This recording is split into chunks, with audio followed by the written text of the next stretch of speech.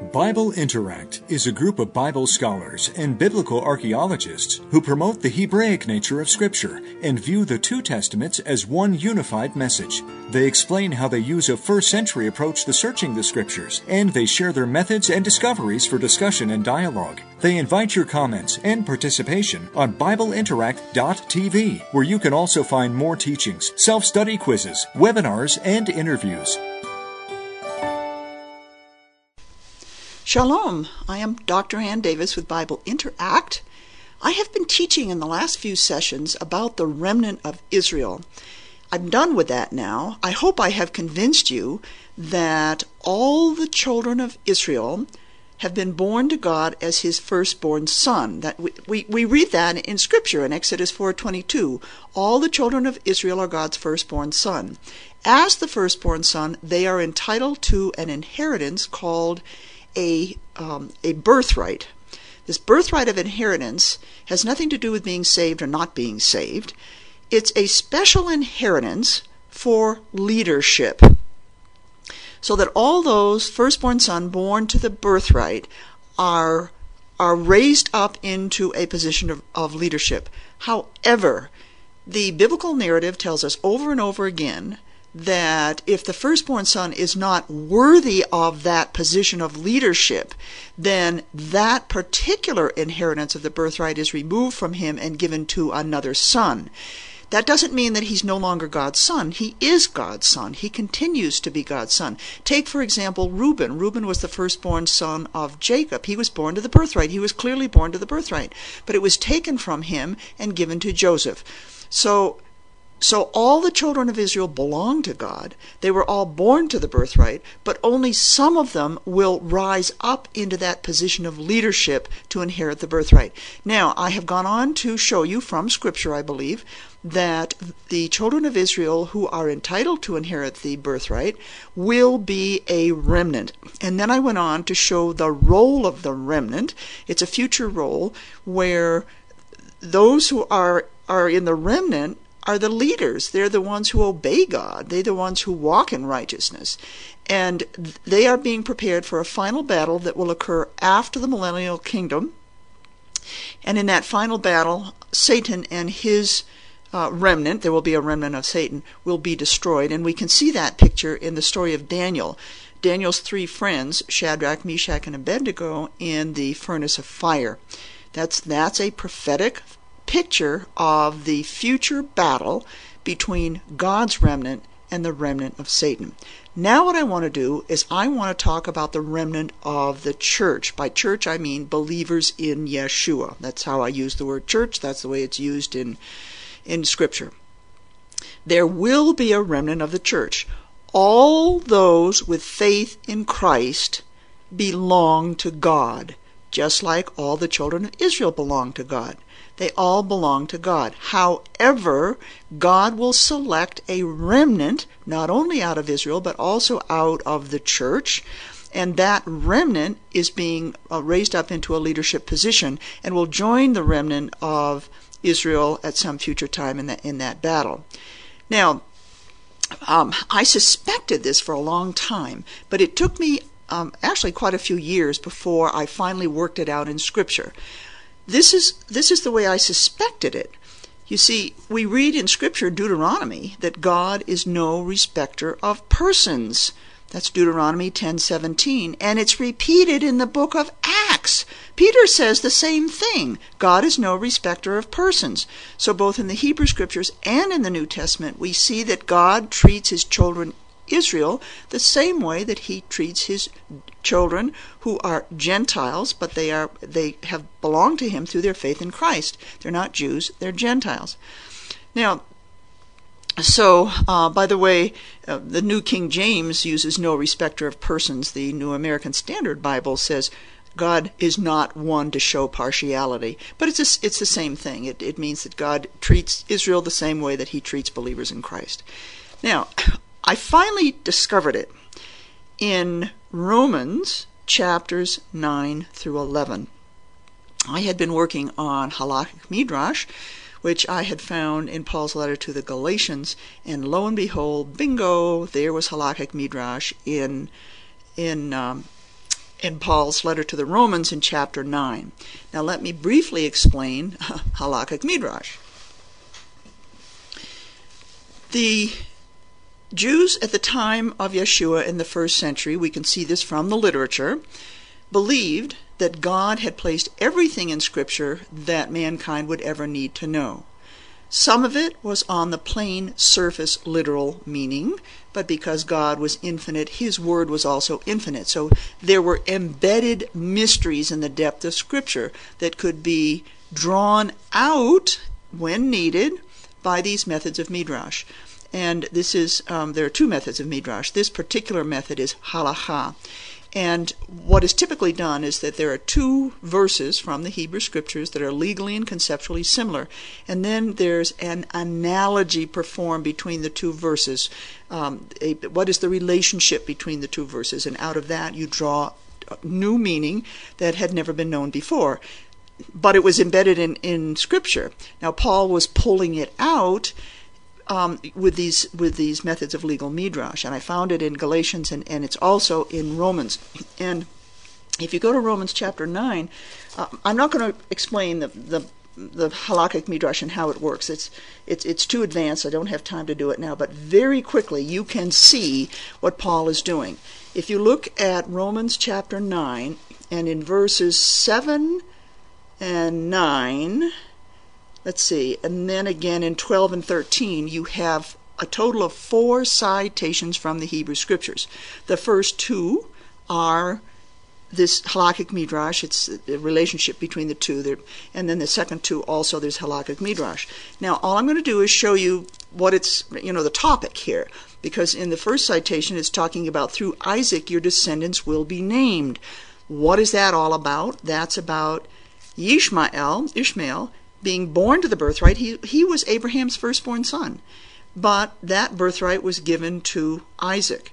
And then it goes on, at this time I will come, and Sarah shall have a son. All right, and again, that's talking about her son Isaac, who's going to be given the birthright. So that's talking both about Isaac receiving the birthright. And then you get the other 2. The older will serve the younger. Well, the older is Esau, the younger is Jacob. Esau was born to the birthright. Now, we can clearly see that. He sold his birthright to Jacob, and then Jacob stole the blessing that was attached to the birthright by deceit. And Jacob ended up getting the birthright. Of course, he had to be 20 years in Padan Aram to be prepared, and it was only after that, when he returned, and God changed his name to Israel from Jacob to Israel, that God declared him to be worthy of the birthright. And then the second one, Jacob I love, but Esau I hated. And don't take the word hate. I've done a lot of work on that. Maybe I'll do that on another teaching. But anyway, the whole halakhic midrash here is talking about the birthright. And Paul is saying to the Jews, you dummies, you've all been born to the birthright, but you're not rising up into the leadership position. Yeshua is the promised Messiah. You're not recognizing him. You're not going to be entitled to be part of the remnant. Now, Romans 9 through 11 continues. It keeps going on. And to show you that all of Romans 9 to 11 is about the remnant, because we see in chapter 11, look at chapter 11, verse 2, God has not rejected his people whom he foreknew, or do you not know what the Scripture says in the passage about Elijah, how he pleads with God against Israel? And then Paul cites that account about Elijah. They have killed thy prophets, they have torn down thine altars, and I alone am left. That word for left means the remnant. I remain. I'm the remnant. I'm the one that is left, and they are seeking my life. So Elijah was worthy of that birthright, and he will be part of the remnant. And if you have to get into the Greek, you have to get the equivalent word in the Hebrew to be able to understand exactly what Paul is talking about.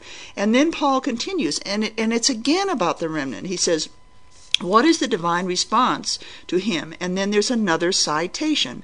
And God is saying, I have kept for myself 7,000 men who have not bowed the knee to Baal, the pagan god. In other words, God has separated out those 7,000 who have submitted to him, who are not walking in worldly ways. So God is separating his people, not for the purpose of who will be saved or who will not be saved, but for the purpose of who will be part of the remnant and who will not be part of the remnant. And who will be part of the remnant? Those who are walking in righteousness.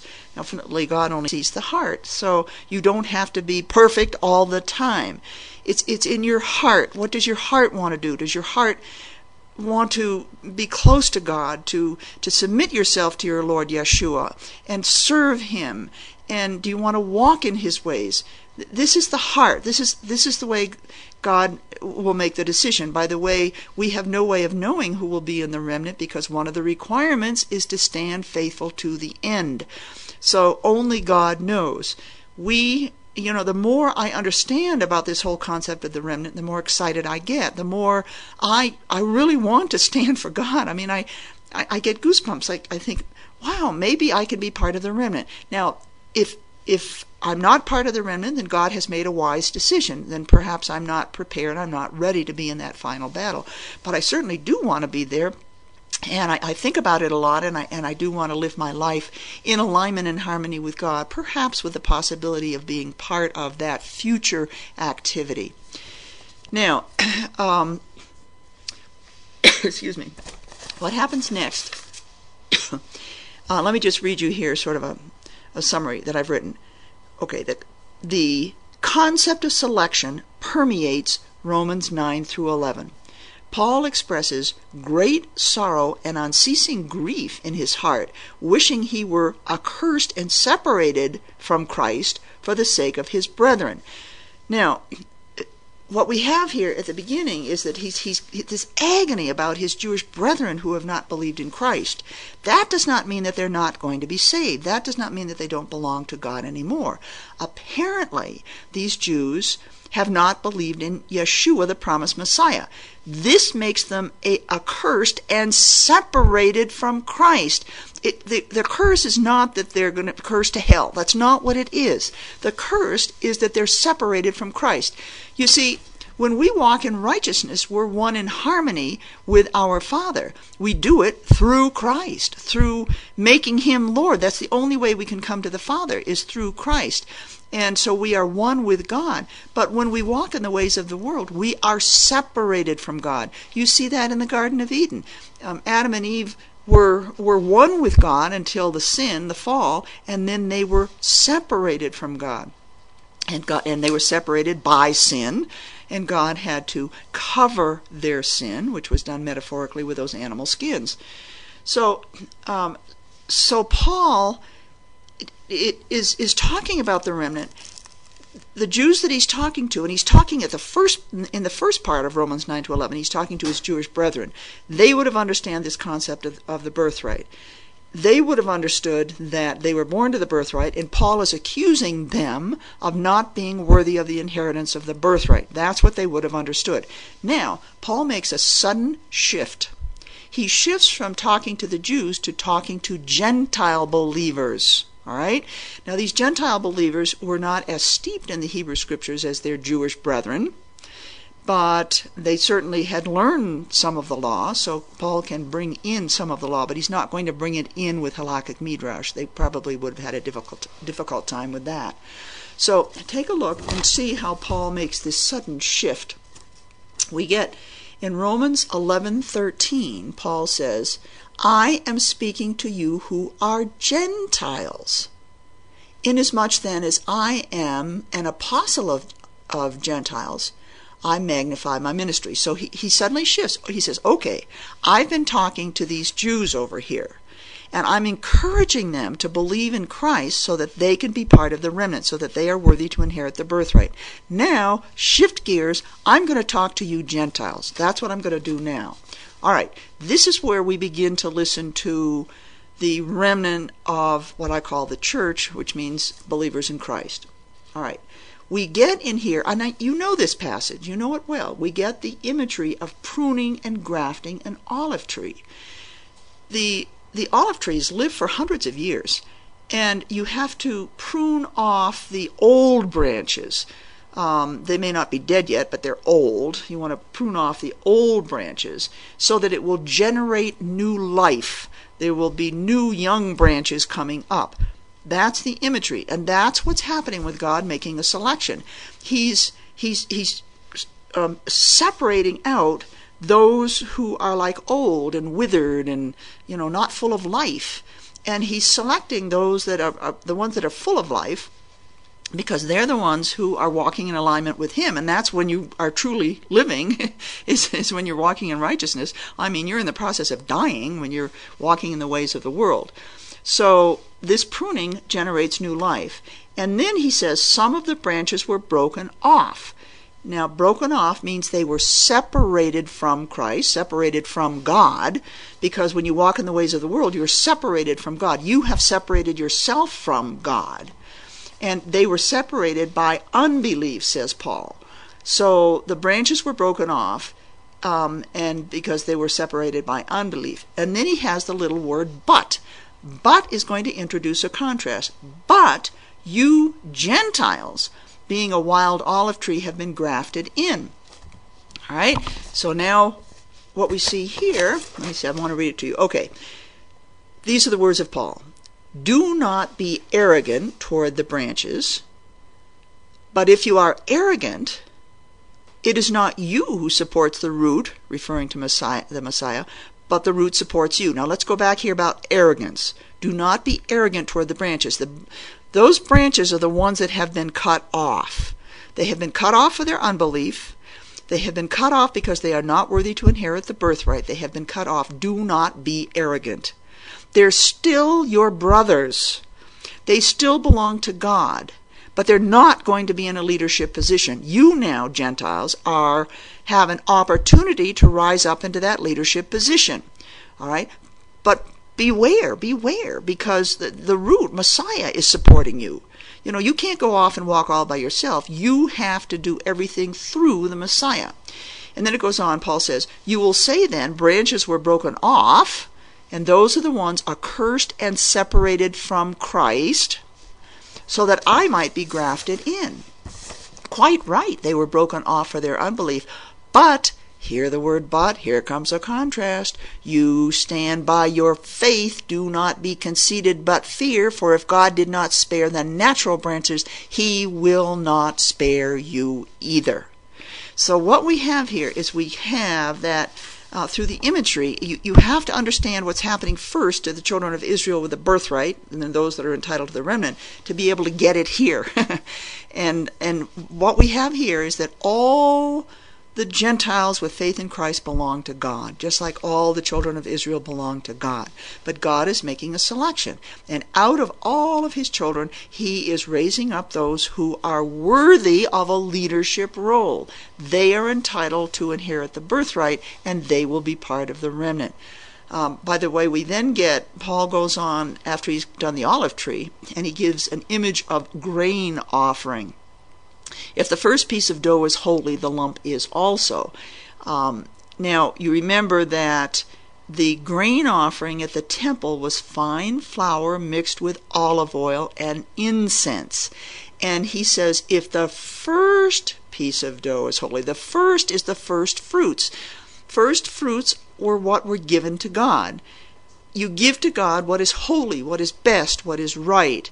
By the way, the Hebrew word for first fruits, bikurim, comes from the verbal root bahar, which means to be chosen or selected, and that same verbal root is used for the birthright, and it's used for the firstborn. It's all part of the verbal 3-letter verbal root, meaning to choose or select. So we must give the first fruits. Now, what are the first fruits? James tells us that we are a kind of first fruits. We must give ourselves to God as holy, as righteous, as pure. We give ourselves to God as first fruits. If we're giving ourselves and it's less than first fruits, it's like Cain. There's a distinction between God, who accepted Abel, who gave the first fruits from his flock, but Cain only gave an offering. So we are to give the first fruits. If we do not give ourselves as first fruits, as what is best to God, then God will put us into that group that's not going to get the birthright. He's separating us out. All right? So what's important here is do not be arrogant toward the branches. The branches are those Jews who have been born to the birthright but are not going to inherit it. If God did not spare the natural branches, he will not spare you either. So this is where I came to first discover what God was telling the believers in Christ about the remnant. Oh, and God is no respecter of persons. He's treating us exactly the way he treats Israel. So we are all born to be children of God, all of us. By the way, I am not a Jew. I am a Gentile believer in Christ. I have not been born to the birthright. The Jews were born to the birthright because God said, "You are my firstborn son." I have not been born to the birthright. I have been born as a child of God, but I'm in a different position from Israel. Israel was born to the birthright but could lose it. I am not born to the birthright, but I can receive it. How do I receive it?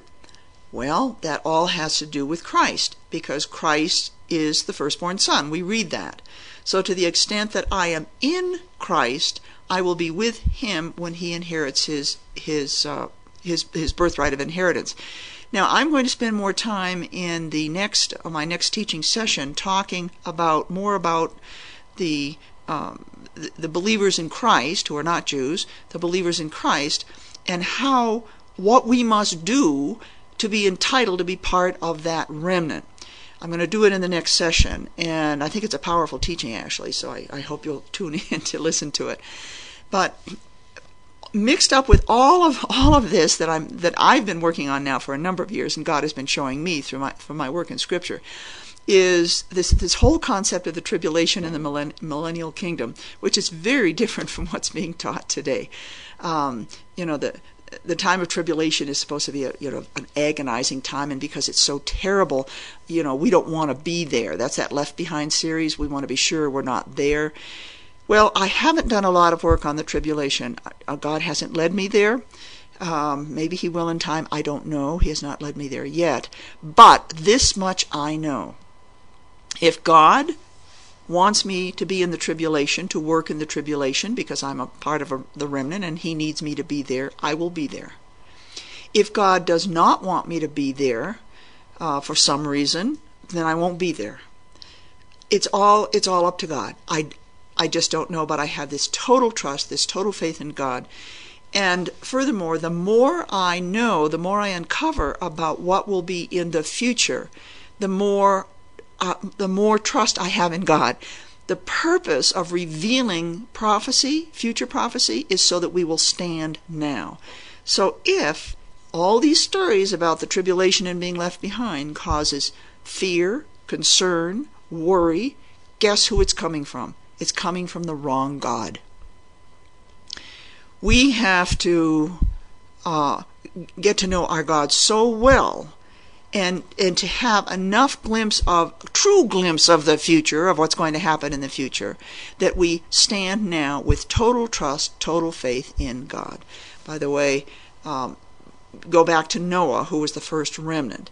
And Noah was saved, he was rescued together with his family. So I sort of leave you there with a little food for thought. I will see you in the next session.